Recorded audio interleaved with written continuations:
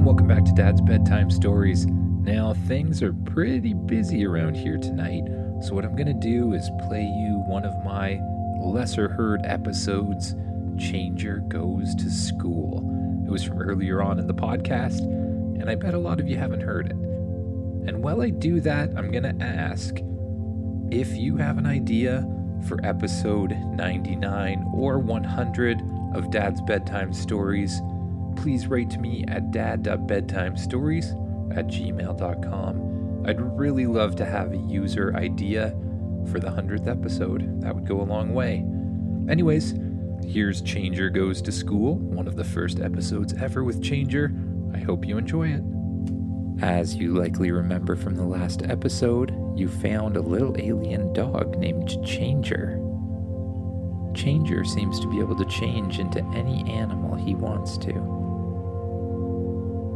So just close your eyes, lay down in the bed, and just imagine yourself doing what the kid in the story does. You wake up to a strange feeling on your face. What is that? You open your eyes and you see Changer licking your face. Oh, good morning, Changer. How are you? Roof, roof, says Changer. You pet him on the head and scratch him on the chin, and you both get up out of bed. You and Changer head for the kitchen where your parents have made you breakfast. You eat one of your favorite breakfasts and you put some of it on the ground for Changer because you haven't found a chance to get him some dog food yet. You wonder if Changer actually eats dog food, seeing as he's an alien dog, but that's a thought for another time, you believe. After breakfast, you get your school bag and all of the other stuff on that you need for school. You start to walk out the door, and Changer barks. Roof, roof. You look back at Changer. What? Says Changer. You can't come with me. You're a dog. They don't let dogs in school. Changer suddenly starts to shift. He shrinks and shrinks and shrinks and shrinks until he's a tiny little mouse. Then the tiny little mouse runs up your leg and jumps into your pocket. It peeks its head out. Well, I guess that works, you say. Okay, Changer, you can come. You walk out the door and you head to school. When you arrive at school, you hang out with your friends for a little bit before the school day starts, and then you head into your classroom. The school day starts and your teacher starts droning on and on and on about something, but all you can do is check on Changer. You put him in your hand and look down at him, trying to make sure that nobody else sees. He makes funny faces at you, and you laugh and pet him on the head. Hey! You hear from your teacher. What do you think you're doing? You need to be paying attention to my lesson, says the teacher. I'm sorry, miss. I was trying to pay attention. I just got distracted for a second. Well, I never. In my day, kids were raised better than you, says the teacher. You feel really sad that she said that, and Changer can tell. You go back to what you're supposed to be working on and just start working away at your desk. But you feel Changer leave your pocket. Changer, you say. Changer, get back here. You try to whisper as quietly as you can without making a huge fuss, but Changer just runs away under the teacher's desk. The next thing you know, the teacher looks back at her desk, and standing in the center of it is a giant, incredibly ugly rat. Your teacher jumps up in the air and screams at the top of her lungs. What's that? That thing, she says. She screams again and runs straight out of the room. All of the children start laughing. The rat jumps down, transforms back into a tiny little mouse, and runs back up your leg and into your pocket without any of the other kids seeing. Before long, the teacher returns with the principal. The principal looks around for a while and says, "I can't see anything. I think you're just imagining things. My school does not have any rats in it. I pride myself on that fact. No rats in my school," he says. "Now, you and these kids get back to your learning." He walks out of the room, and the teacher just sits down on the desk, very frustrated and a little bit scared still. Most of the rest of the school day goes okay, and eventually you head outside for recess. You try to head to the corner of the schoolyard where nobody will see you playing with Changer, and you sit there in the corner by yourself. You let Changer out of your pocket, and he begins to play around with some rocks and twigs and things. You play for a little while before somebody comes over and says, "Hey you, what's that you got there?" Nothing, you say. It's nothing." You turn around and try to hide Changer behind you. "That's not nothing," says the boy. He walks over, pushes you aside, and he grabs Changer. "You got yourself a little mouse. You could get in a lot of trouble with playing with a little mouse at recess," the boy says.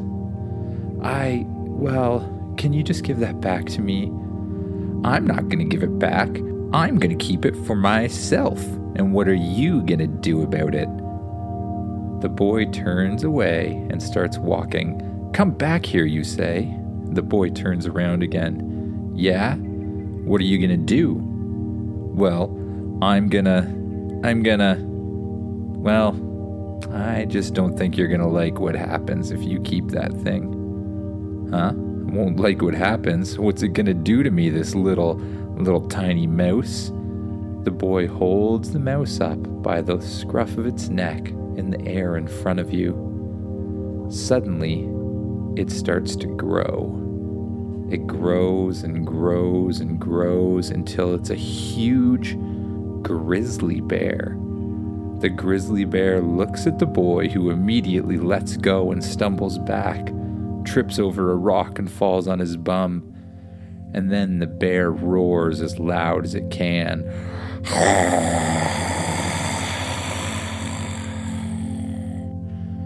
The boy immediately pees his pants.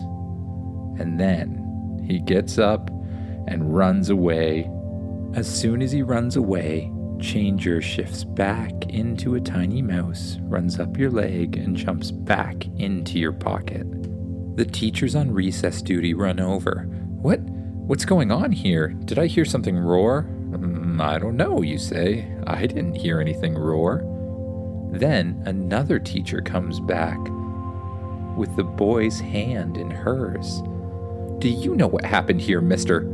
This boy is incredibly scared, and he's trying to tell me that there was a giant bear over here."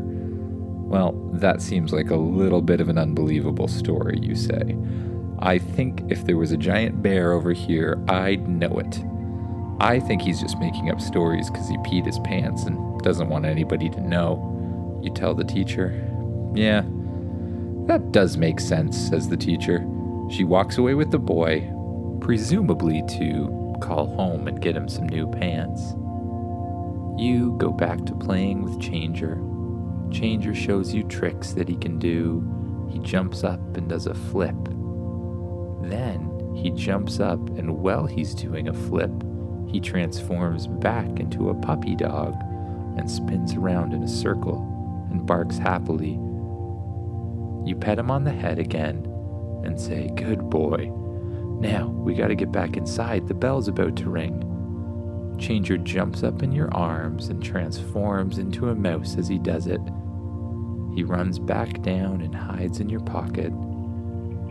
You head inside and you spend the rest of the class listening and doing your work, and every now and then getting distracted by Changer in your pocket.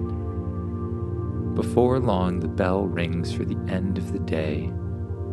You head outside to catch the bus, and just then, Changer jumps out of your pocket and starts running in the other direction. It looks like he's seen something he really wants to chase.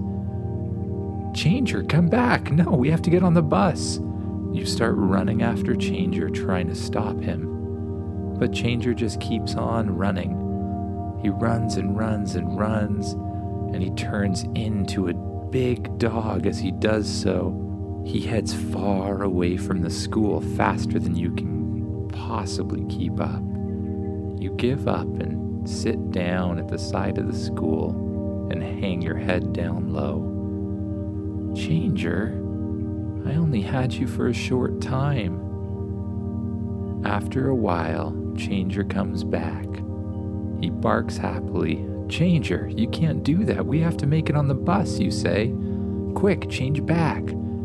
He shifts back into a little mouse and jumps in your pocket, and you run to get on the bus. But just as you start running, the bus pulls away. Now what am I gonna do? My mother's gonna be so mad if I miss the bus again. Changer, this is all your fault, you say. Changer puts his head down and looks really sad. But then, he looks like he has an idea. He hops out of your pocket and stands in front of you. Then he transforms.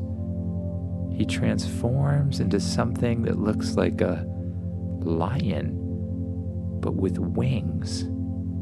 A griffin. Whoa, you think? That's amazing. You run and jump onto the back of the griffin, and he flies up into the sky.